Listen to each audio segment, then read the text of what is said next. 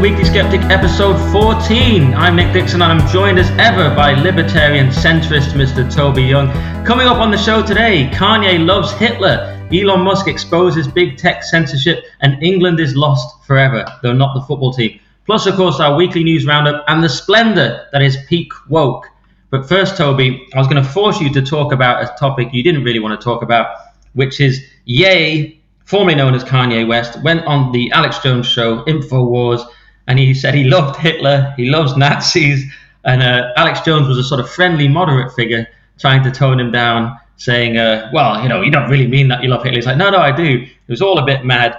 And you don't really follow this stuff as much as me. I follow it because I'm a sort of Louis Theroux, a sort of right-wing Louis Theroux who follows all this, but with far more sympathy than Louis Theroux would do. I'm sort of like, I went out to Nick Fuentes' home. He expressed some pretty crazy views, and I agreed with almost all of them. I think that'd be funny, a right-wing Louis Theroux. But what was your take on it? Well, you maybe can throw some light on something for me. You know that Louis Theroux rap, which kind of went viral, and you see it a lot on Instagram. People like dance to him going, wiggle, wiggle. Yeah. Did he make that up, or was he just quoting a song he could actually remember? I think he quoted it. I actually don't know, Toby, but what I think that's from is he was probably saying it in one of his documentaries as a sort of being ironic, trying to do a rap, someone else's rap on it, and then it just got taken and put on loads of videos, right? That's yeah. It. No, I think it was on Graham Norton or something. He was asked if he knew any rap lyrics, and I think he came up with that. And I haven't gone back and watched the clip, so I'm not sure whether he made it up or whether he was just quoting it. But I think he was probably just quoting. You should do that. Important rap lyric. Yeah, probably should. So I'm slightly losing interest in Kanye's shenanigans, and I sort of, sympathize. Was it Ben Shapiro who said that it's actually cruel? It's kind of a form of bear baiting almost to kind of, have him on these shows. I mean, it's a little bit hypocritical, isn't it? You have him on your show, he then says something completely outrageous and career destroying, and then you try and sort of coax him into saying something to moderate it a little bit, to row back a bit, because that's just going to destroy your career. But then if you really, if you have any sympathy for him and you don't want him to implode, surely don't have him on the show. Encourage him to go to a sanatorium, for 6 months so he can get well again. It just seems like you have to, at some point, if you're an interviewer or a host or a podcaster, to take some responsibility. Then you can't just have these people on your show because they're going to say something inflammatory and it's going to be good for your ratings, even though it's going to completely destroy their career. I don't know. I feel like we should look away now. It's sort of unseemly and unethical to continue to encourage Kanye or pay attention to these ridiculous things that he's saying, which are clearly going to make it impossible for him to earn a living in the future. Well, it's one view. My problem with that view is that it's what's called concern trolling. When you say, "Oh, I'm worried he's mentally ill," and this is what happened to Andrew Lawrence when he said a very moderate thing, in the UK comedy scene, that maybe we don't all have to be ultra left wing, and maybe diversity quotas are flawed. And everyone's like, "I think he must be mentally ill." Like, no, he just had a different opinion. Obviously, he's far more extreme in his views, so I can see your point. But my concern is it's a way to sort of shut someone down while pretending you're slightly nicer than just cancelling them. But here's a theory for you. Scott Adams had a theory that Ye is just trying to break the system. He can't win in the system, but all he can do is sort of break the whole system by kind of saying the most outrageous things and kind of shifting the paradigm of free speech or political discourse or something like that. What win, though, in what sense? You mean not win the presidential election in 2024? I mean, he's been winning in other ways up until now, hasn't he? Yeah, I suppose he meant winning literally that, but also in the political sphere, the political game or something like that. And there was another theory. I mean, he's just been on Gavin McInnes' show, but this is paywalled, so I haven't been able to watch it, but I watched the clip. And Gavin McInnes posited that maybe it's a kind of art performance, like he's an artist. We know this. He's a musician, then he's a designer. Now maybe he's doing art in politics, a kind of punkish art. What do you think to that? That sounds like a pretty weak defense. I mean, you think he just doesn't like Jews and is saying it a lot? I think. I don't think it's performance art, and I don't think it's kind of performative vice signaling either. I think he just has gone a bit loopy. It's as though he's become completely disinhibited and any kind of editorial filter has gone in his head, and he's just saying whatever he thinks is going to outrage people and is going to attract attention without really thinking about the repercussions long term. Maybe he's in some kind of self-destructive death spiral. I don't know, but it's just, I prefer to think that he doesn't actually believe these things, but maybe you're right. Maybe I'm just being condescending and patronizing because I don't want to engage with his argument that Hitler had some positive qualities and we should reevaluate him as a historical figure. Well, on that note, can I make another provocative point? What about this? Do you remember 2008 when Diane Abbott went on This Week, which was actually quite a good show, so the BBC got rid of it, and she said that Mao, on balance, did more good than harm. Yes. And my claim there is Abbott is a far more extreme figure than Ye. I'll tell you why. 3 reasons, really. 1, Mao killed more in pure death toll. 2, she's doing it on BBC One, not a fringe show like InfoWars, which has a lot of viewers, but is obviously a wacky show. And 3, whereas Ye is saying Hitler did some good things, all right, distasteful, but Abbott is saying Mao did more good than harm, so not just some good things, actually was a good guy overall. Isn't that actually a more extreme statement? Well, it is, but I don't think that's not an argument for saying, well, if we're not going to cancel Diane Abbott for praising the 20th century's greatest genocidal murderer, then why should we cancel Ye for praising Hitler? Surely she should have lost the Labour Party whip and been deselected as a consequence of saying that. But of course, she was just echoing her then leader's views. It was like, it really annoyed me when Ash Sarkar said kind of irritably to, I think it was Piers Morgan, I'm a literal communist. It's like if Ye had said in response to some aggressive questioning by Piers Morgan about praising Hitler, you don't understand, Piers, I'm a literal Nazi. You would expect him to be even more cancelled at that point. But she garnered nothing but praise for it. Well done. You're a bold, outspoken young woman. Well done for standing up to Piers and putting him back in his box. It was like, you're literally endorsing a genocidal ideology that has been responsible for more deaths, more murders in the 20th century than any other ideology. Quite extraordinary. That's the double standard. I want to starve 5 million kulaks. That's what I believe. It's absolutely mental. You're absolutely right. It is mad. I'm not saying it necessarily justifies it. It's just an interesting point. Ye might just be doing the fairly standard Nation of Islam kind of Louis Farrakhan. They don't like Jews. They don't like white people. Although he seems to not mind white people. But a lot of singers and rappers have done this in America. Michael Jackson had some dodgy lyrics about Jewish people. Ice Cube said some similar things in the past. It could just be that. But I just want to say briefly as well, they sacked Milo Yiannopoulos, or Ye sacked him. Milo put out a statement suggesting it was mutual, but people are saying it isn't. Basically, apparently Milo tried to get Nick Fuentes sacked, but instead got sacked himself. How bad do you have to be to get sacked from the Ye campaign? It's like not extreme enough, too extreme. I don't know. But he got sacked. If anyone's in, but maybe this is too sort of nerdy and online, and maybe you don't like or any of these people and think what we're on about. But I will just say one last thing on it, which because it links to our next topic as well, which is he did get suspended, Ye, from Twitter for that symbol. Now, people tried to tell me, well, it was actually an ancient symbol. And what it was apparently it was like a swastika inside a Star of David, obviously offensive to many, or to everyone, really. But then people said, well, no, it's not because it's an ancient symbol. And he's obviously put it out there to presumably to sort of test the boundaries as a kind of trolling. And then Musk booted him off Twitter. But the problem is, or he suspended him at least. But the problem is, Musk used the argument that it was incitement, I suppose, to get around his rules about free speech, where he's tried to follow the law. And of course, incitement to violence is not allowed even in the American First Amendment. So that's how he's getting around it. But the problem is that symbol actually incitement to violence? I don't really see how it is.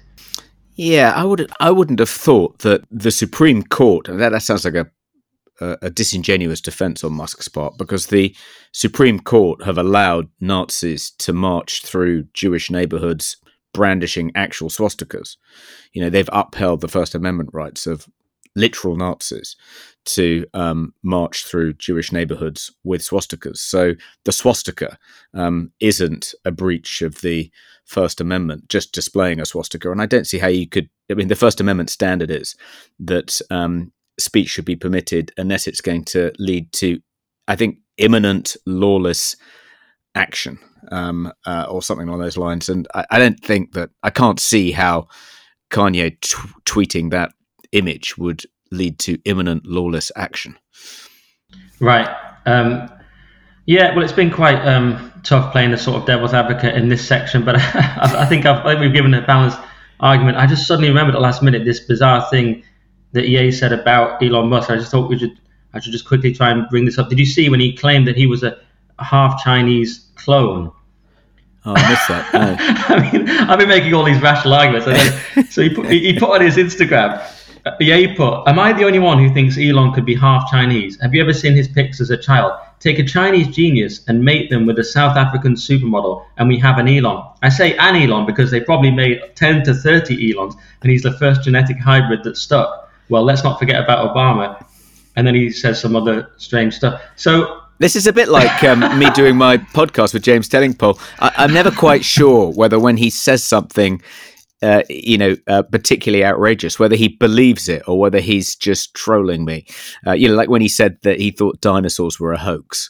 I couldn't work out whether he was sort of, engaging in self-parody, or whether he actually meant it. I think he actually did mean it. But do you think that? Yeah, Nick Fuentes believes that as well. Carry on. Do you think that Ye actually believes that Elon Musk is half Chinese?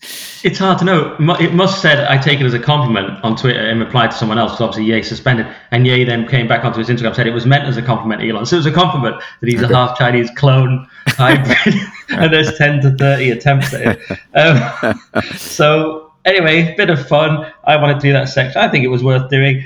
But we can now seamlessly segue to a section I'm calling Birdwatch, which I wanted to call Birdwatch last week, but Toby was in such a rush, I forgot. And this is where we look at Twitter every week, because we're looking at it so much. I've given it its own section. Birdwatch. Are we going to have a sting for introducing the Birdwatch section? A kind of sort of sting.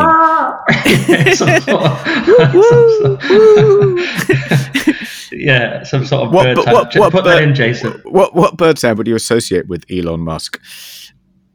It's a good question. A half Chinese hybrid bird of some a brilliant producer, Jason, can hopefully do that. We don't shout Jason out enough, so shout out to Jason. Thanks for all the good production. So Elon Musk released these Twitter files, so-called, and he gave them to Matt Taibbi, who's a sort of independent journalist, and it was quite damning stuff for Twitter. It was nothing we didn't suspect, but it was very good to get receipts, as they say. And so one of the worst ones was that Kayleigh McEnany, who was White House press secretary at the time, had attempted to share a piece from the New York Post that discussed Hunter Biden's laptop, the dodgy laptop. And Twitter had taken it down, and the DNC I think the DNC contacted him over James Woods and told him to take some James Woods stuff down. I don't think the DNC actually contacted him on this, but Twitter had just taken it down, and they cited hacked materials.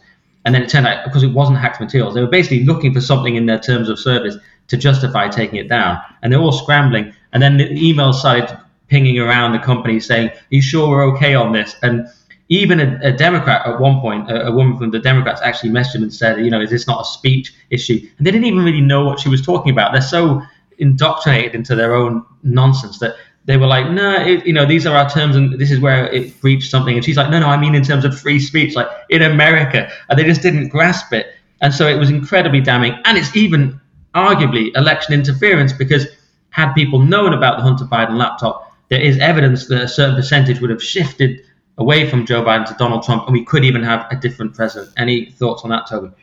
Yeah, so my turn to play devil's advocate. So there were the liberal media went completely bananas about this, and it was sort of ignored in the New York Times and the Washington Post and on CNN and MSNBC. I mean, they just didn't cover the story, but all their kind of journalists on Twitter kind of ridiculed Matt Taibbi for becoming, Musk's bitch. And so there were sort of three main criticisms of it. The first one was, if Musk genuinely thinks he has an important story here, which reflects on the integrity of the 2020 presidential election, then why is he giving it to a mere substacker? Why isn't he giving it to the New York Times and meeting with, the New York Times political team?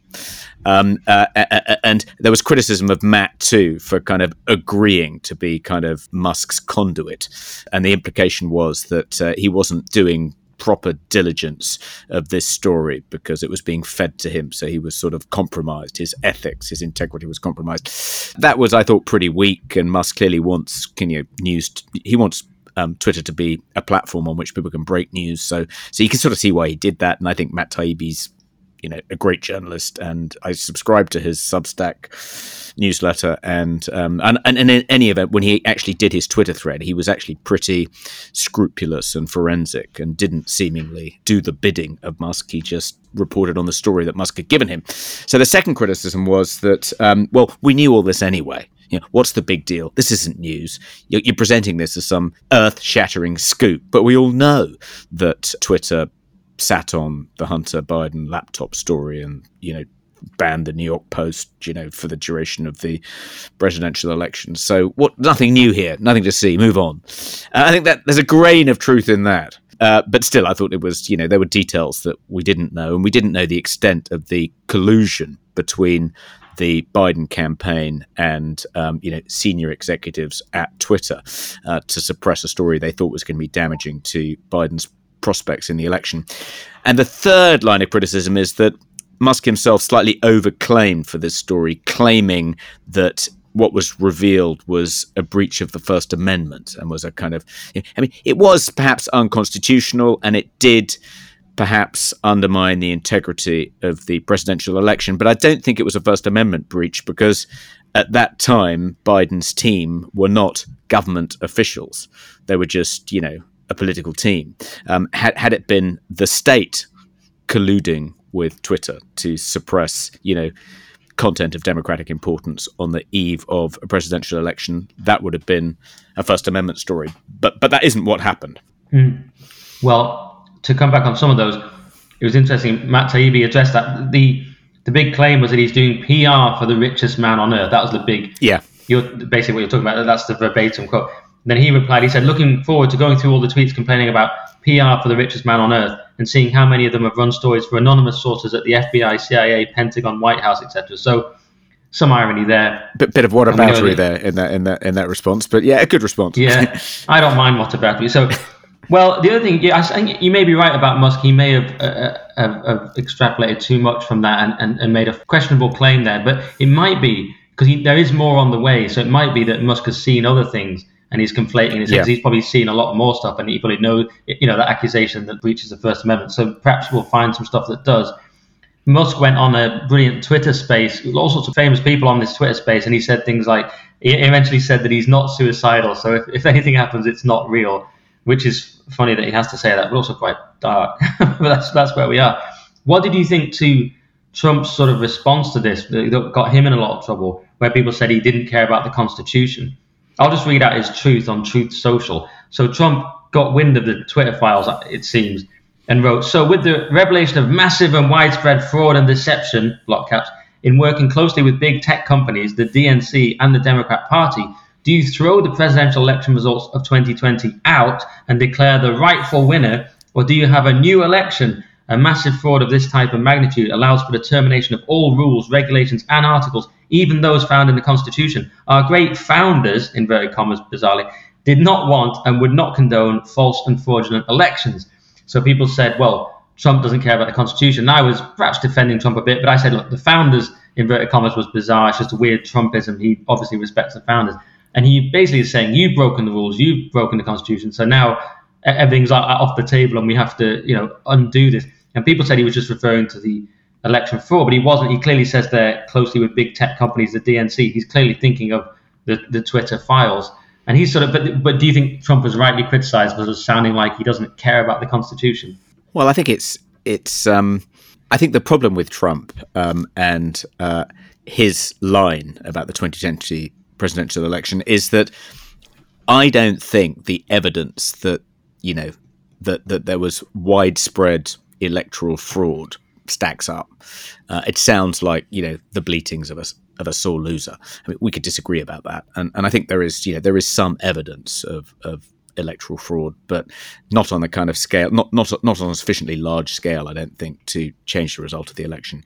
And he's been saying this now for so long, and he's tried several times to prove this case in the courts, and he's failed at every turn. And I don't think that's because, the judicial process is corrupt. I just think there was insufficient evidence for him to make any of those claims stick, or his team make any of those claims stick. So I sort of now don't really listen very carefully when Trump talks about this or when his supporters talk about this. I don't think the steal was, an out-and-out fabrication. It's not a conspiracy theory made out of whole cloth. I think there are some things about that election which do bear looking at again, but I think they've made far too much of it, and as a result, discredited themselves. I think the broader point is that who could argue with Trump with Elon Musk's point, which is that Twitter, in its previous incarnation before I took over, was acting as a political combatant, as a partisan rather than the keeper of the ring. And if Twitter is going to have any credibility as a digital town square, then it can't do that. It has to remain politically neutral, and particularly in these huge, important electoral contests. And, pointing out just how unneutral Twitter was, whilst not really being completely transparent about that fact, I think is a devastating critique of Twitter in its previous incarnation. But he could have made that point in a much more professional way, which would have helped him in the kind of PR war to defend what he wants to do at Twitter. But instead, he did it in this slightly sophomoric, trolling way, which just kind of provides his enemies with ammunition. I mean, of course, there are going to be most people who work for the Washington Post and the New York Times and the mainstream legacy media in America are not going to come around to Trump, and it's all in the context of a very polarized, acrimonious debate. But there are some reasonable people in the middle, I think, who he could bring with him, and he needs to bring with him if he's going to make Twitter a success, which if it's going to be successful, it depends upon lots of people paying whatever it is, $7 a month for a blue tick. He's sort of antagonizing lots of potential customers there by going about the prosecution of the previous regime in this slightly sophomoric, infantile way. I mean, it's as though he's sort of become a culture warrior, and that's the kind of spirit in which he's prosecuting this battle. And I'm not sure that's doing him any favors or is going to help him win ultimately, though it's very entertaining to watch. Yeah, I mean, there's that quote about Trump supporters take him literally seriously, but not literally. Sorry, that's how I always feel with Trump. Yeah, and you're sort of saying it's frustrating that he couldn't just stick to the actual case, which is that they did interfere in the election via manipulation of media and big tech and so on, rather than go with the actual voting machines and all that. Is that what you'd say? Yeah, I don't think that. I mean, the way Trump tells it, and the way people who believe the election was stolen tell that story, it's as though there was a deep state coordinated conspiracy to misrepresent exactly how people had voted, down to organized, systematic manipulation of the voting machines. And I think that's far-fetched and impossible. Okay, I 100% think it was stolen, but I also think it might be smart to focus on the provable part. So I sort of half agree with you there. I do think, you've got to look at Florida, DeSantis and Rubio and people like that. Everyone won big in Florida because they'd adjusted the election rules, whereas Arizona, with all these dodgy machines and all this, carry late loss. So I think Republicans have to focus on that. But it's not just, whether it's fixed, it's also this absentee ballots, the way the Dems start accepting huge numbers of rejected ballots. There's ballot harvesting. They've got to look at the way election. I think the next election is going to be not so much about the candidates, but about who can best rig the election system in their favor. That's my take. Maybe that's too cynical. Maybe it's conspiratorial. I don't know. That's where I am on that. So, but we've done loads on that. So do you want to move on to the royals or post-royals in some cases? We've got this Harry and Meghan Netflix scandal. You want to talk about this. This is more your thing perhaps, because I just can't stand these two and just don't have that much interest. But I did watch the trailer, and it is quite amusing because there's this trailer that says when Meghan first came over, she was this rock star. They got Piers Morgan saying she was like a rock star. They show all the great warm reception she had, and then it goes, and then everything changed, and music drops and everything changes. And then someone comes in and says, it's racism, it's hatred. And it's like, if everything changed, she didn't just change race. What changed is we learned what she's like as a person. And we realized she was horrible, and everyone changed their mind. It's as though, yeah, that's right. I mean, it's sort of, I mean, of course, we haven't seen the documentary yet, so maybe we're reading too much into it, and maybe they weren't very carefully. Maybe the trailers were kind of, you got the impression that the trailers were kind of rushed out in the wake of the Lady Hussey scandal to cash in on another kind of scandal involving racism engulfing the royal family, as well as, you know, William and Kate's tour. It sort of somehow made it a kind of combustible news story. So you can imagine, you know, the marketing department of Netflix kind of wanting to quickly put out a couple of trailers to capitalize on the fact that the royals were back in the news, and there was this sort of racism scandal. So maybe we shouldn't read too much into them.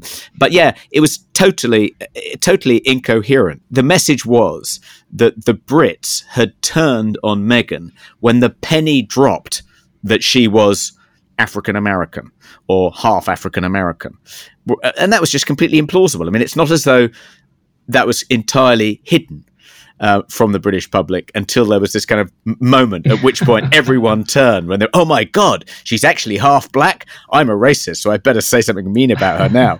I mean, that's just ludicrous. As you say, what changed was that it began to dawn on people that she was actually a bit of a self-seeking, narcissistic, fortune-hunting, you know, horror story.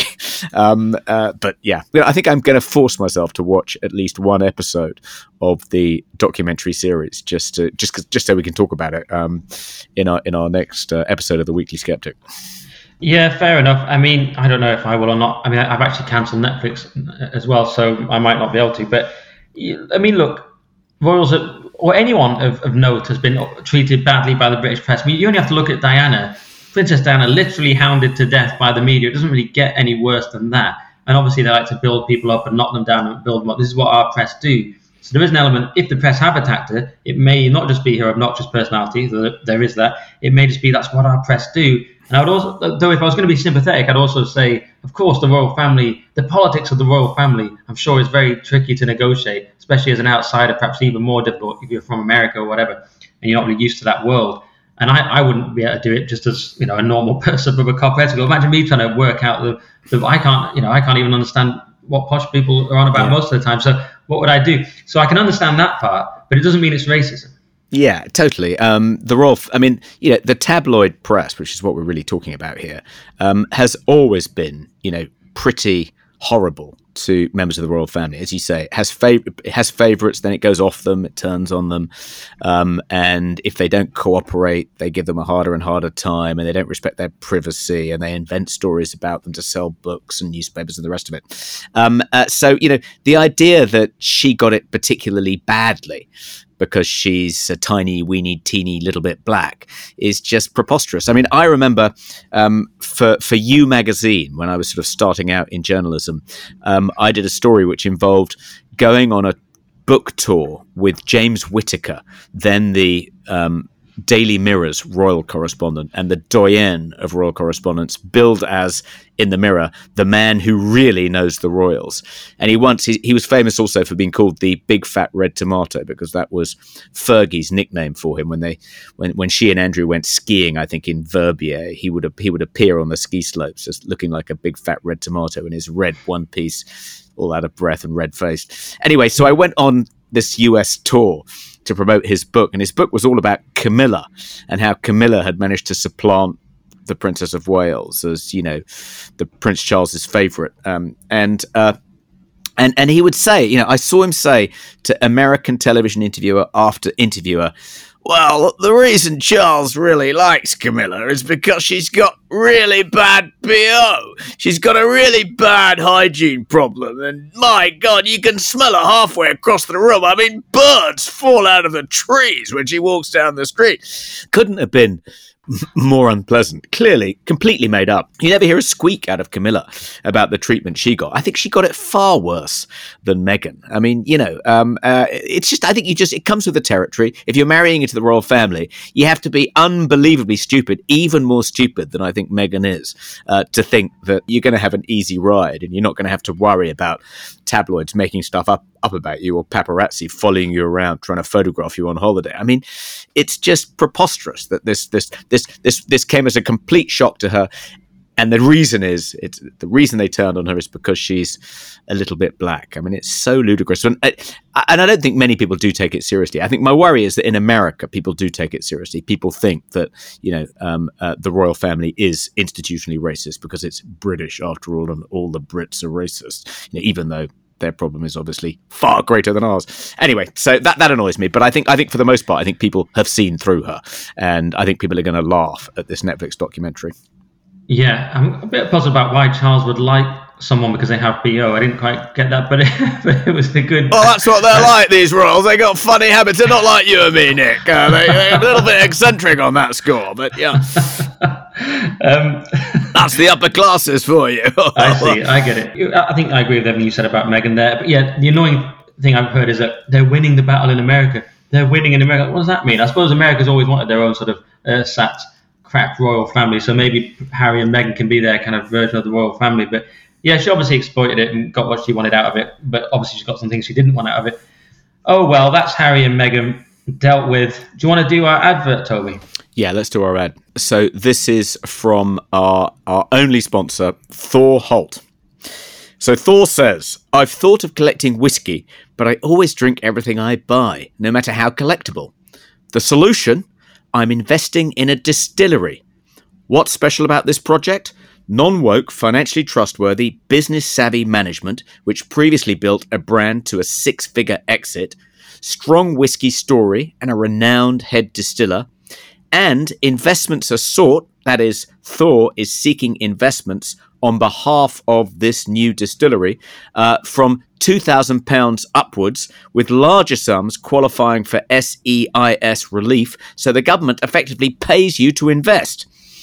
My point, says Thor, in talking about whiskey, is that as your executive coach or non-executive director, I'll bring not just a performance boost to your business, I'll also share my trusted network with you. That is, if you hire Thor to be your executive coach or Ned, he will put these amazing opportunities your way. He goes on, connect today and you could still join our pre-Christmas coffee club Zoom, where you'll hear the story of a client who sold his business for $1 billion and hear the lessons he learned in the process, which were applicable to any sized business. You can contact me, that's Thor, not me. You can contact Thor at linkedin.com/in/Thor Holt, all one word, THORHOLT. And he says, Merry Christmas to all Weekly Skeptic listeners. And then he adds this PS, Nick, I've sent a bottle of whiskey to you in the post, Toby. If Nick would like one, let me have his address. So I'm going to send him my mother-in-law's address and pretend it's you and then get 2 bottles of whiskey. Yeah. I don't think I can drink whiskey. I mean, I think it would destroy me. My dad could never drink whiskey. It seems to be a genetic thing. I remember my dad, we were on a holiday once, and my dad got roped into drinking whiskey with some Scottish people. And the next day, I just remember him, he was sat up in his bed with sunglasses on, just repeatedly saying, Jesus Christ, for about 2 hours. And obviously, sorry for the blasphemy, guys, but, he was just repeatedly saying, when you're younger and you strange memory of your dad with no shirt on, with like weird, I think it was skiing sunglasses on, just repeatedly saying that for ages. And I just thought, never drink whiskey, Nick. Yeah. So maybe you should send it to Toby. Some of my most memorable hangovers have been after drinking too much whiskey. It's like being kicked in the head by a donkey. But worth it. Yeah, maybe I could sell it on. Thanks, Thor. And thanks for the sponsorship. I mean, if anyone else wants to sponsor, send Toby a bottle of whiskey and we'll stick it on. I think that's how it works. Okay, well, now let's go to Will Jones for our roundup of the week's top stories. So I'm here with our editor, Mr. Will Jones, Dr. Will Jones. How dare I? He has a PhD. And we've got some cracking stories. Well, also really depressing stories, depending on how you look at it. Firstly, Whitty and Valance are back, and they're admitting that lockdowns caused a prolonged period of excess deaths, or they're kind of admitting it, or are they, Will? Oh, well, they're definitely admitting it. They're saying that protect the NHS, the aim to protect the NHS, who has led to what they say is a prolonged period of excess deaths, primarily from heart problems and cancer. Despite admitting this, we received no apology. There is no warning that maybe this wasn't the best idea. Maybe it shouldn't be done in the future. No lessons being learned, and certainly no mention of the cause that will not be named of mysterious deaths. So pretty disappointing, but nonetheless a frank admission that this major policy has of protect the NHS has caused some serious collateral problems. All right, well, at least they've admitted that. Let's do this one. COVID lasts for days on food. So we were all told that surfaces were a big problem. You could get COVID off anything. Then we were told you couldn't. It was airborne, but now it's back again. Yeah, so the Food Standard Agency in the UK has said that they've done a study, a very careful study. They've taken samples from common foods like raspberries and broccoli and cans and that kind of thing, and they've importantly they have bred viral cultures from the samples, and what that proves, viral cultures, is it proves that the virus on there is infectious, because if it can grow in a lab, then in principle it can grow in a human, and so that shows that it remained infectious, or it grew viral cultures for up to a week, for days on end, and so that shows that the fomites, as they're called, from surfaces, from foods, from things you put in your mouth, things you eat, is a way of the virus spreading.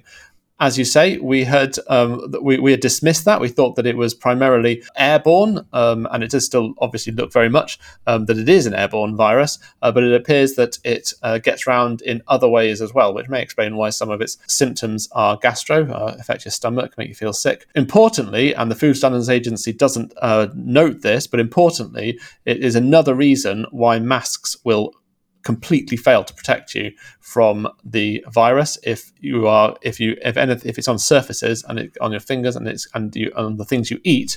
Then obviously sticking a mask on your gob is not going to do anything. So I feel vindicated in my hatred of masks and my refusal to wear them, but then I also feel my relentless hand washing may not have been enough.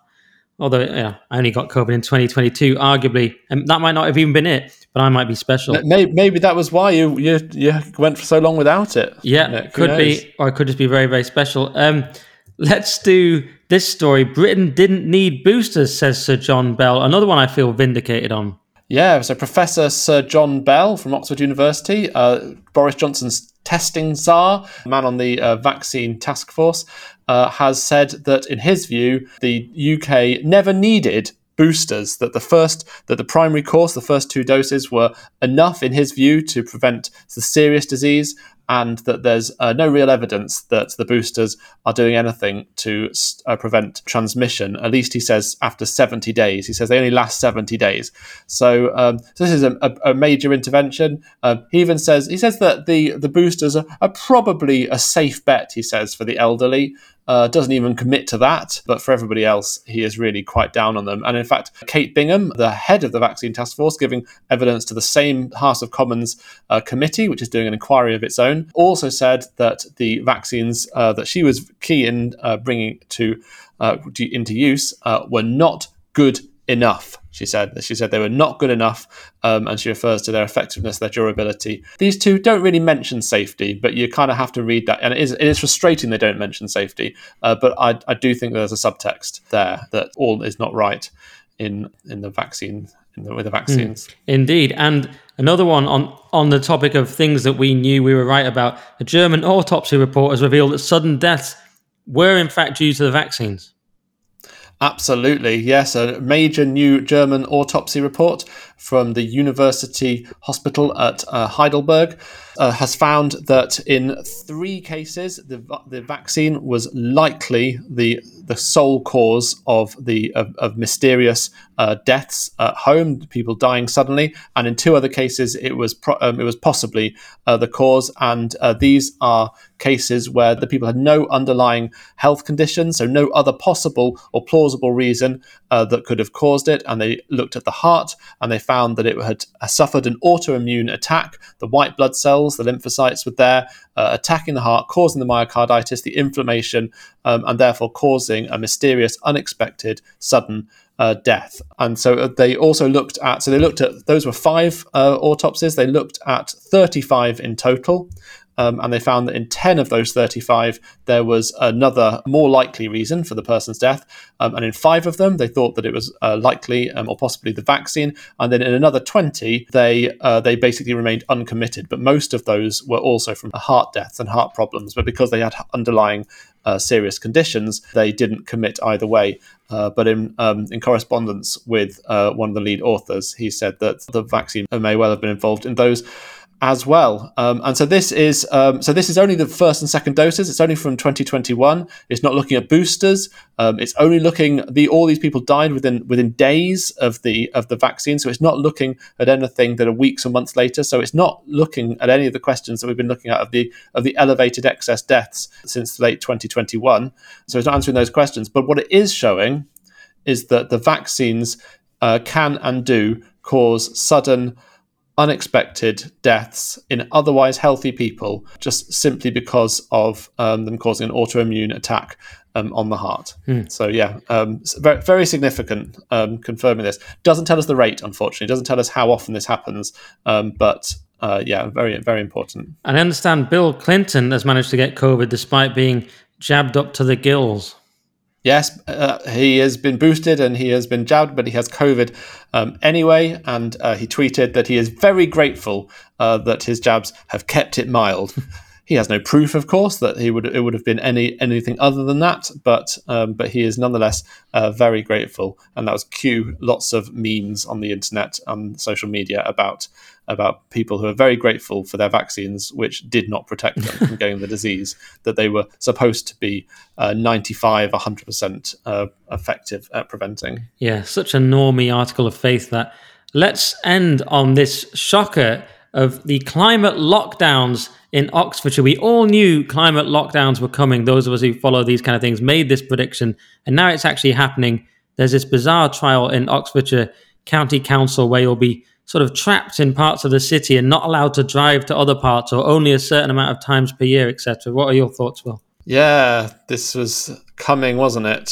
Since the lockdowns for COVID, the obvious next big emergency we were going to have radical draconian interventions for was climate. And here we go, Oxfordshire County Council blazing a trail here and saying that from 2024 people are going to be given little zones in their county where they have to stay with their cars and can only leave for up to 100 days a year. So for more than 2/3 of the year, they have to remain. They have to keep their cars in their little zones, and in order to leave at all, they need the permission. They need to register their car and get permission from the Oxfordshire Communist Party. The Oxfordshire County Council to let them out and to tell them they're allowed to do that, and then they will be banned and they'll be fined if they go out for more than that. So yeah, here we go. I can't see it surviving. I hope it's not going to survive. I hope there's going to be outcry. And I hope, at any rate, that it's going to be seriously off-putting for people living in that county. But who knows? Yeah, I can only find it on one website, and I even wondered, is it actually happening? Why is this not a bigger story? So no one's really talking about it, but they're kind of sneaking it in there, aren't they? They're just trying it in Oxfordshire. We'll just try it out there, and the media won't talk about it, and they'll just sneak it in, and before you know it, you're trapped in your little corner of the city eating bugs. Am I right? Yeah, lots of bugs. I don't think they've quite launched that part of the plan yet, but I'm sure it's coming. It was actually a story from October, but it's resurfaced this week, and it's good. It's good that it has, because we need to keep being reminded that these kinds of ludicrous plots are afoot by our elites who want to tell us how to live. Absolutely. All right. Well, we'll look forward to more climate lockdown news in the future, and those are our stories. Thanks, Will. Thanks, Nick. And now we'll return to the me and Toby bit of the podcast where my sound was very bad this week. I'm sorry about that, guys. It wasn't really my fault. My settings looked right, but then in another part of the app, my settings were wrong, and I was just messed with by the computer. So sorry about that, but hopefully you'll stick with it. Thanks.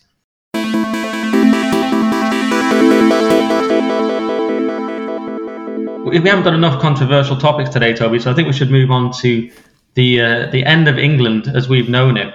And we've had the census figures, and I believe it was one of the main findings was that white British people have become a minority in, I believe it was London, Manchester, and Birmingham. I haven't checked that recently, but I think that's correct. And I think London, it was down to 36%. We also had the finding that Christians have become a minority in the country. And of course, that's not necessarily to do with immigration and so on. It's largely to do with people just becoming atheists and agnostic and so on.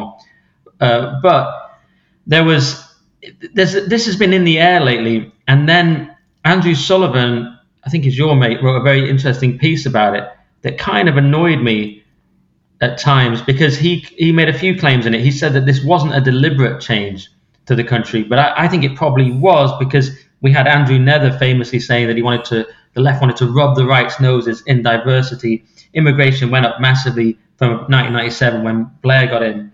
And what I've noticed, and it's really not a racial thing. There may be a Venn diagram involving race, but we all know there are plenty of English people who are not white, for example, like Calvin Robinson, whoever you want to cite. We could cite millions of people.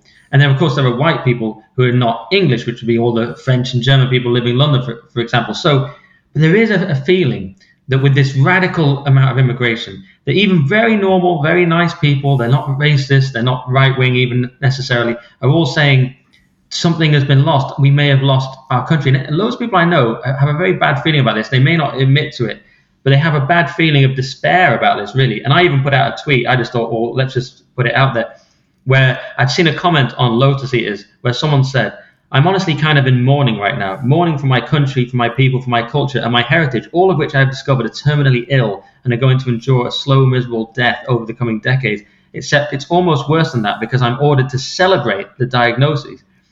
I think it says diagnoses, it would be diagnosis, or would it be C's, because he's saying it's multiple things. Anyway, I said, this is exactly how I and loads of others I speak to feel. I have a sick feeling in my gut about the loss of my home. It's not about race, because we all know there are many non-white English people and white non-English people, but it is about England, which feels lost forever. I was going to say is lost forever, but someone said I should say feels lost forever. But that's how I feel. And Andrew Sullivan wrote this piece, and sorry to go on, but I'll just end on this, where he covered this. And it had the bizarre, although he basically was saying it's a bit of a problem, there is some regret, there is some concern, the numbers are massive, it's a huge change. He said it wasn't deliberate. He cited Philip Larkin. I mean, I think it was deliberate. And then he had his friends, and this is the most annoying bit of the article, is him quoting his friends. He said, some of my friends I saw last week love this being the sort of massive demographic change. And he quotes, I cannot tell you how happy it makes me, one told me, that I can go around London and never hear English spoken. And that was to me the most bizarre, because what country would you, who else would you apply that to? Did you go to Lisbon and say, oh, it's so great, there's no Portuguese being spoken here? I mean, either they're English people who are suicidal and self-loathing, or they're not English and they're just celebrating the death of a people and their removal from their own capital city. So I just don't see why this is a good thing. Well, I think that my position is different to yours. My worry is the wrong word, but why I find it, I suppose, hard to sympathise too deeply with people like you who feel your home is lost to you, is I think it depends upon an illusion. I think you imagine that there was this kind of static Shangri-La, sometimes invoked in poetry.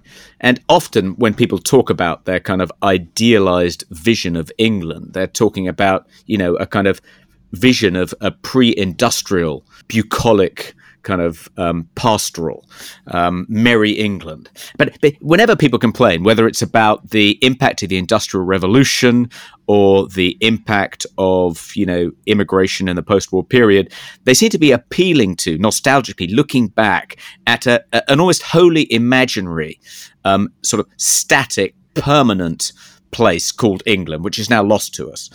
When that place has never really existed. It's always been in a state of flux. There's always been a huge amount of upheaval. This isn't the first wave of migrants to come to Britain. We had, the Romans, and then the Vikings, and then the Normans. Let's not exaggerate the impact of, mass migration in the 60s. From the 60s onwards, in sort of successive waves. And of course, that has dramatically changed the kind of ethnic composition of the country. But I don't feel as though there is this kind of, I don't feel as though there was some sort of permanent home with some static fixed features that has now been, permanently taken away from us.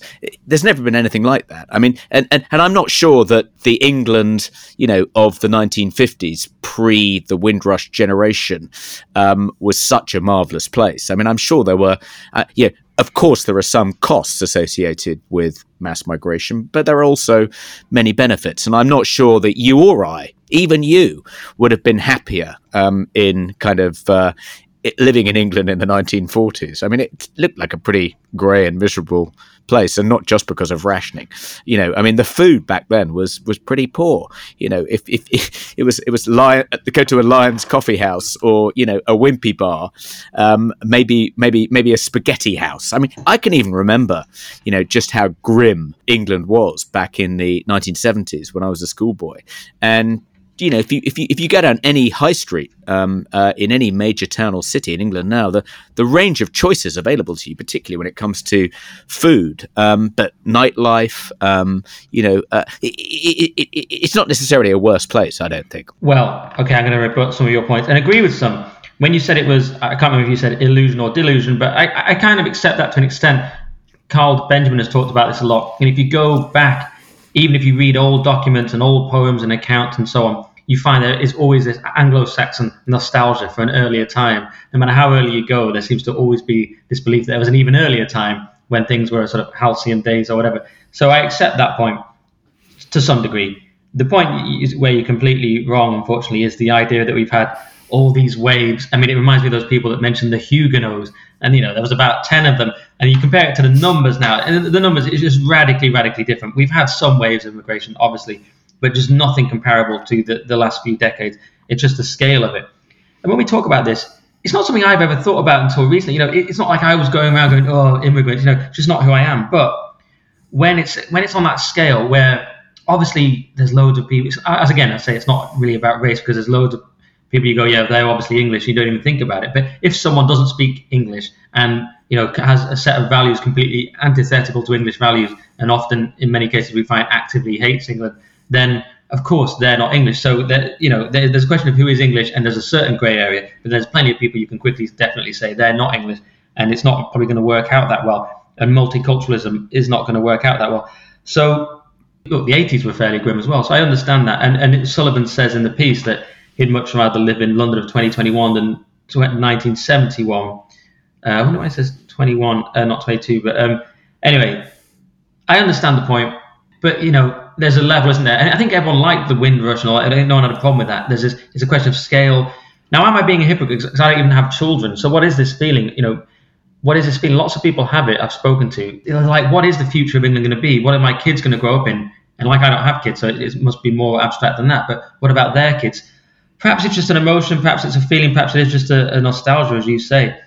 But then, because I've waffled a bit there, when Javid said, so what, to this question in that kind of arrogant way, I thought it was completely wrong, because he was dismissing this legitimate concern of many constituents and of millions of people across the country. So at very least, you have to address the concern, which politicians have never managed to do. There's always been this tension between the people's concern about this on a gut level versus politicians' high-handed contempt. I guess my libertarian centrist position is that I think you're right that when people like Sajid Javid say "so what," they are neglecting the costs of mass migration and the transformation of our society that's taken place in a very short period of time. And I agree, it has been on a different scale to previous waves of migration. And I think that, and of course there are costs. People do feel the country is no longer theirs. They feel that they no longer know who their neighbours are. They can't necessarily trust their neighbours. There's been a cost in terms of social solidarity. They feel that, they've paid into a welfare pot, and people who haven't paid into it are taking out of it. And they also think that it's making them harder to access public services, get their child into the school of their first choice, have to wait too long to get seen in A&E and all the rest of it. And I think they do resent the kind of aggressive policing of any criticism, any dissent from the idea that multiculturalism is just an unqualified good. But I also think that people on your side of the debate overestimate the costs. If the Sajid Javids of this world overestimate the benefits and underestimate the costs, I think you probably underestimate the benefits and overestimate the costs. And I think one of the interesting things about Britain's experience of migration in the post-war period compared to that of other European countries, and also compared to, America in its 200 plus year history, is that we've managed to absorb all these foreign nationals, all these migrants, much more successfully than nearly every other country in the world. And compared to France, compared to Spain, compared to Belgium, Britain's kind of multicultural experiment, if you want to call it that, has been a huge success. I mean, I don't know if you noticed, but if you saw this story, but when I think when Morocco, they beat a big team in this tournament, and it was Belgium, I think. Yeah, I think they beat Belgium, and there were, as a result, all the North African migrants living in Belgium, whether first or second generation, went out and rioted. They started setting fire to cars, smashing up shops, pelting the police with missiles because Morocco had beaten Belgium. Now, that doesn't happen in Britain. In France, every inner city is essentially, a riotous landscape every Friday and Saturday night, virtually. It's just become a way of life in Scotland. When it happens here, it's completely anomalous. We freak out because it only happens once every 20 years or so. It's like that every night in most European cities. So I think that, we ought to celebrate the fact that we have managed to adapt to this very rapid change. Of course, there's been a price to pay, and some people are suffering as a consequence, and it's suffering in a kind of intangible way, which people often don't see, and if they do see it, they undervalue it. But nonetheless, it's also been, in many respects, a great success, and I sort of feel proud about that fact. Yeah, well, we'll see. We'll see in the future if we become like those countries. Obviously, a lot of it as well is to do with Western, or in this case, English birth rates, which are too low. We've got that idea that we shouldn't have children. We've got the cult of abortion and all this kind of thing. So, but yeah, let's see.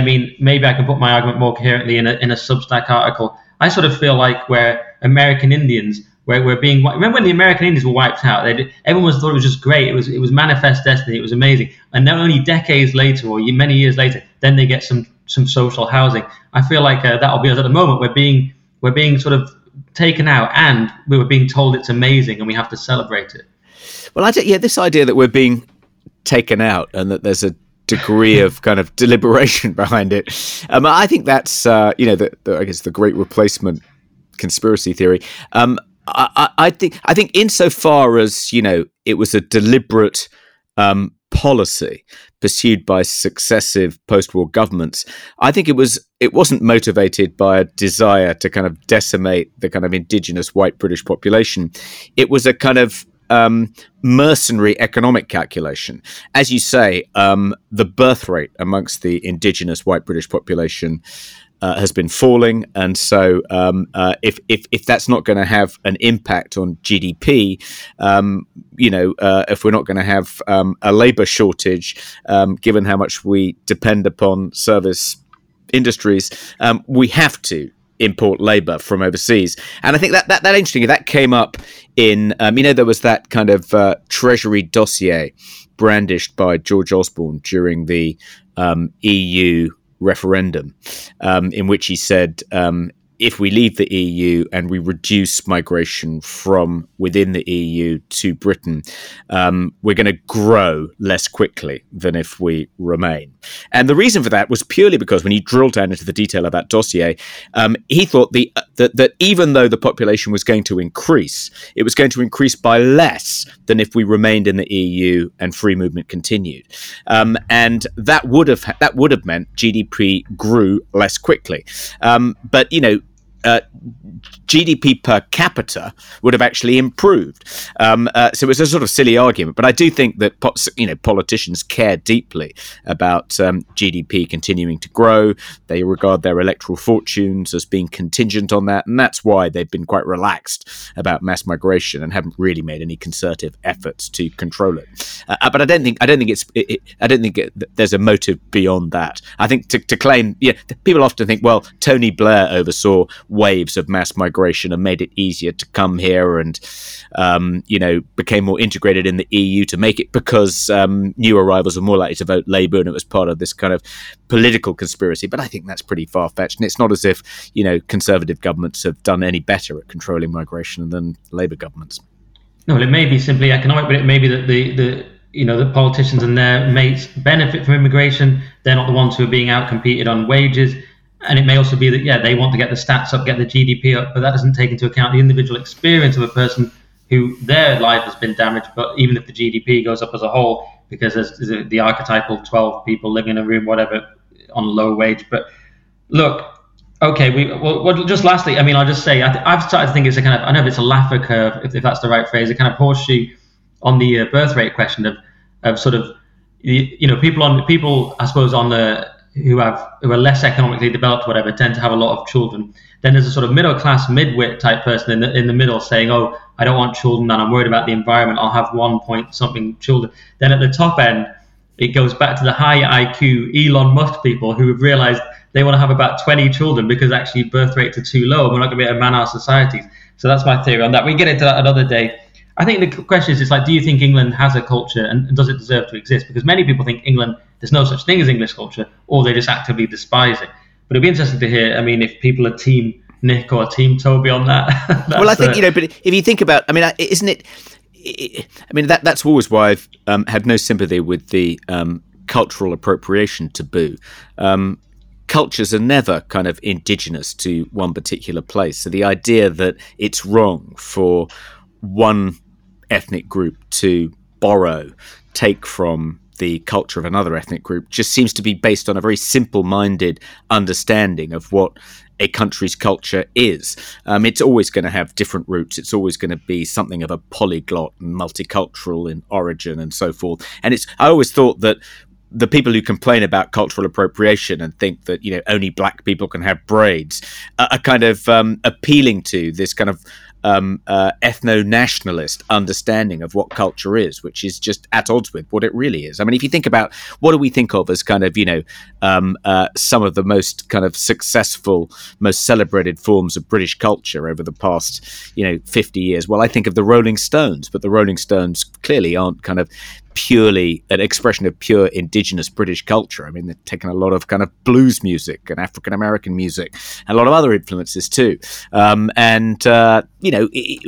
genius is to take these different influences and give them a particular kind of English twist and turn it into something that we can then export to the rest of the world. But we don't seem to be punching below our weight on that front. And I think one of the reasons for that is because of, post-war immigration. I think if we hadn't had any, English culture would have dwindled to kind of something pretty bland and uninteresting by now.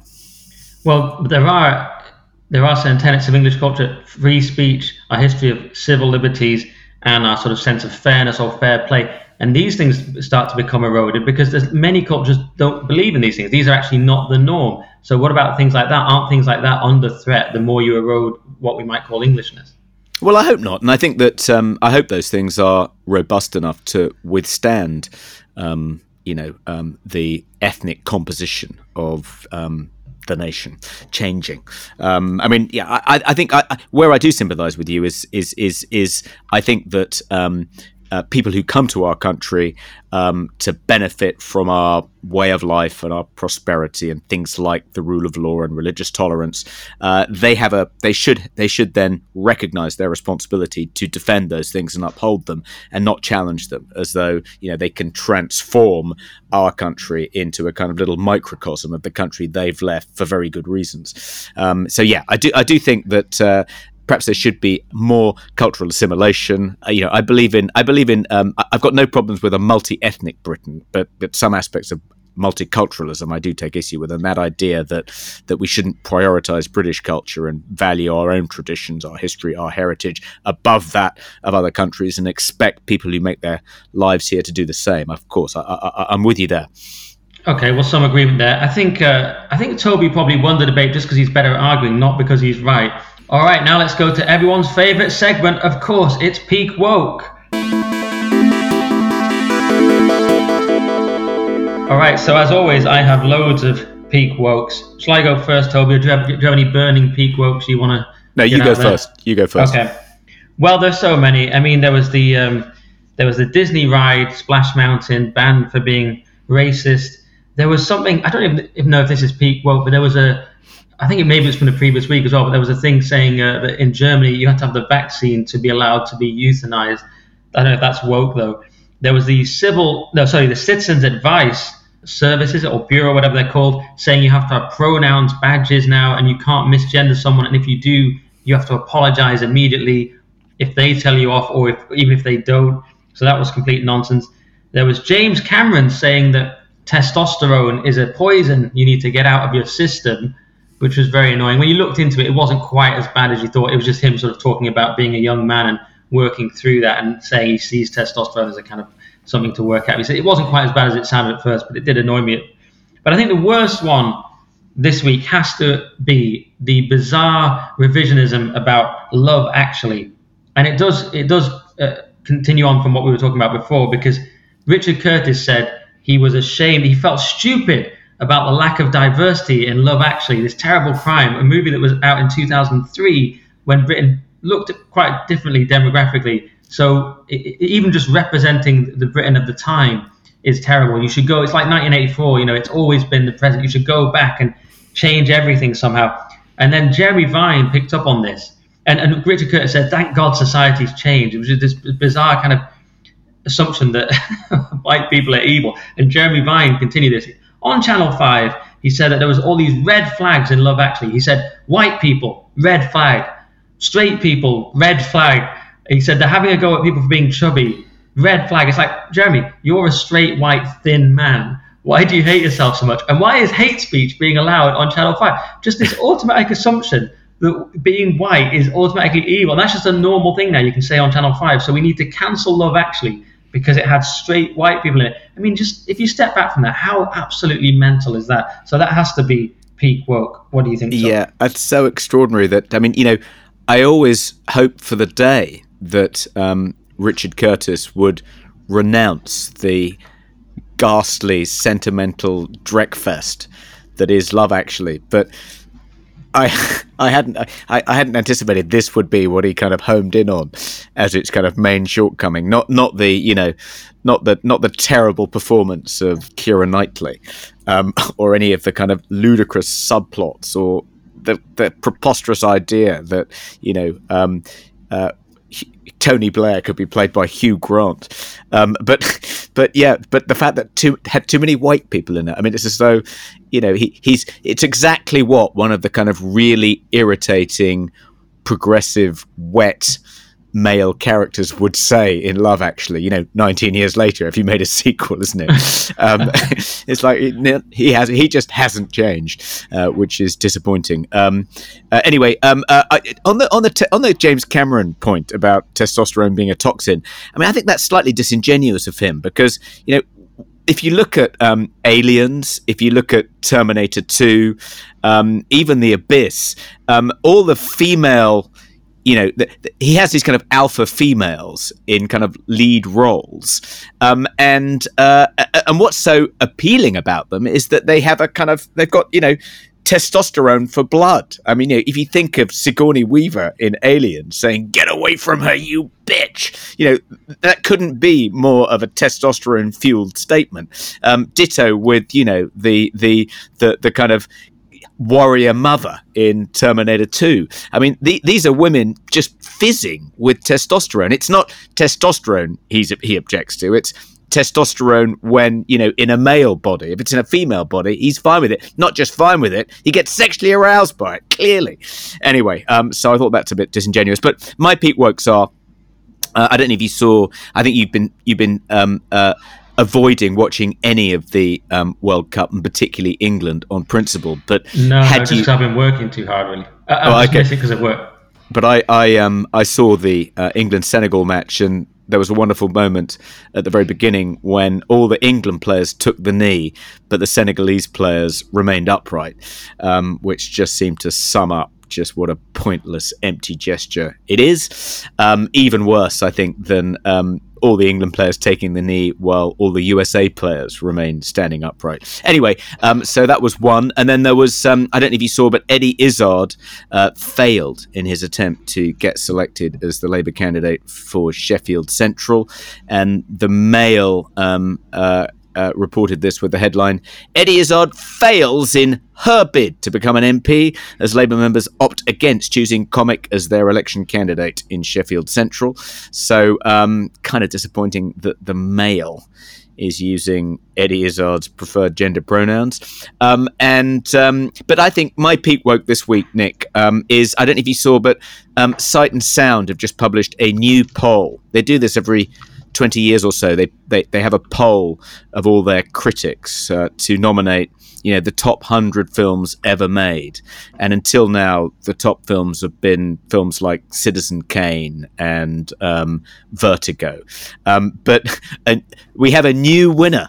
So according to Sight and Sound's critics, the best film ever made is a film called, I don't know if I'm pronouncing this correctly, it's a French film called Jean Dielmont, 23 Croix de Commerce, 1080 Brussels, and that's literally got like 8 or 9 words in the title, and it's about this housewife who also works as a prostitute. It was made in 1975 by a director called Chantal Ackerman, and it's literally, I haven't actually seen it, but people who have tell me that it's like, it's 3 hours of kind of watching this woman do the washing up and look after her kids, punctuated by the occasional bout of kind of loveless sex as a client arrives and then departs. It's a kind of ultra kind of social realism slice of life. Makes Mike Leigh look like, Busby Berkeley. I mean, it's just it looks terrible, unwatchably bad. But of course, they had to make it their number one best film ever made because they needed to have a woman as the director winning that accolade. And it certainly attracted attention to the Sight and Sound poll, which I guess is the entire point of doing it. So maybe, they should get points for coming up with something so utterly absurd that it's been widely written about, and Sight and Sound is now on the lips of every film goer in the country. But I thought that was like the idea that this film is better than Vertigo or The Searchers or Citizen Kane is clearly just ridiculous. Anyway, I love The Searchers. Well, interesting, Toby. As much as I hate women, I'm not sure if that one wins peak woke. Eddie Izzard is interesting. The Mail have gone extremely far left. They've accepted that. They've accepted the Eddie Izzard is a woman. They've accepted in general the sort of they/them language, which I find disappointing. Your Senegal point, I think you're on stronger territory with England kneeling for the USA, because if the Senegal players are basically all black, right? So England, in a way, should kneel to them. But then in the logic of wokeness, but in the USA was a particularly absurd one where George Floyd was their problem and we're the ones kneeling and they didn't. That was absolutely absurd. Yeah, that was last week. I agree. So I'm not sure you went. Go on. Yeah, but I think you're assuming that when the England players take the knee, they're atoning for Britain's history of racism and colonialism. But I thought it was more the players expressing their solidarity with the victims of racism. So, which is why, the black players kneel alongside the white players. And in fact, in a lot of cases, I think within football teams, it's driven by the black players. And the white players want to do it out of solidarity with the black players, to say, I know you've experienced racism and I take your claims of having experienced racism seriously. And that's why they do it, sort of team solidarity. But so on that basis, couldn't the Senegalese players do it too? They're not supposed to be atoning for it, just expressing their solidarities with other victims, and in some cases, fellow victims. I see what you mean. I don't see it as post-colonial. I see it as why it started, BLM. They're kneeling in solidarity with George Floyd because of and Black Lives Matter in general. That's why it started. It may have evolved since then, but that's why it's absurd that the USA would kneel and we would, because it specifically comes from a death in the USA about their policing system and their racial tensions that are not ours. So, but yeah, I see your point. I think Love Actually wins it this week, personally. Yeah, I think it probably does. And that means I get peak woke and you get weak woke. I've won again, guys. All right. We've done quite a lot of time there to make up for a short show last week, which was Toby's fault, but we won't go back into that. You say won't go into that. You've mentioned it about a dozen times. I'm sorry about that. Never that again. Must be a habit from my dad. He never lets anything lie. Let's just quickly read one of your lovely reviews, which we appreciate so much. Leave a 5-star review, guys, if you get a chance, or any of the apps. This one's on Apple. And they've said, excellent, thank you. This is my favorite podcast. Light-hearted but serious, with a great format. After 2 years of the mainstream media and society trying to make me feel like an outsider, I relish every minute of each episode. Thank you for helping me regain my sanity. I know I'm not alone, but there was a grim period where it certainly felt like that. Nick Dixon is charming and funny. Sorry to have to read this bit, guys. He has a lightness of touch, which is a pleasure to hear. I've long admired Toby Young. Together they make a warm and knowledgeable friendship. Thank you for doing this podcast. Whether me and Toby are friends is the question, because he often doesn't invite me to big events. But very, very nice review, and we thank you for that. And we're so glad that you feel less alone because of the podcast, because we're certainly not doing it for any financial reasons. So anything to add, Toby? No, that's nice. There's a sort of running theme here, which is that you are warm, witty, brilliant, companionable, and I'm none of those things, but they admire me. I mean, I'm also the one selecting and reading the reviews. So if you found the reviews, they might have a slightly different tone. Maybe I'll have a look. All I wanted to add this week, Nick, was we've just put on the Daily Skeptic website. We've put a link to a pro forma email that people can send to their MP on the Free Speech Union website to urge their MP to vote for what we're calling the PayPal amendment. So Sally Ann Hart MP has proposed an amendment to the Financial Services and Markets Bill, which is being read in the House of Commons. There's a reading of it in the House of Commons tomorrow. And the amendment would make it unlawful for big payment processors like PayPal to withhold or withdraw service from customers on purely political grounds. So if you care about that, if you think that there's a danger that as we move towards a cashless society and central bank digital currencies are introduced, that we're going to see a Chinese-style social credit system coming into force in this country, please do use this form to contact your MP to urge them to support this amendment to make that kind of deplatforming, that kind of censorship unlawful. Okay, so do that. Obviously go to dailyskeptic.org. And most importantly, go to nickdixon.substack.com, where I've made all my articles free in a Black Friday sale that I've yet to undo because I've forgotten to. So go and get my free articles and my forthcoming article about why England is lost forever, nickdixon.substack.com. And we thank you for listening. We'll see you again next week. And of course, stay skeptical.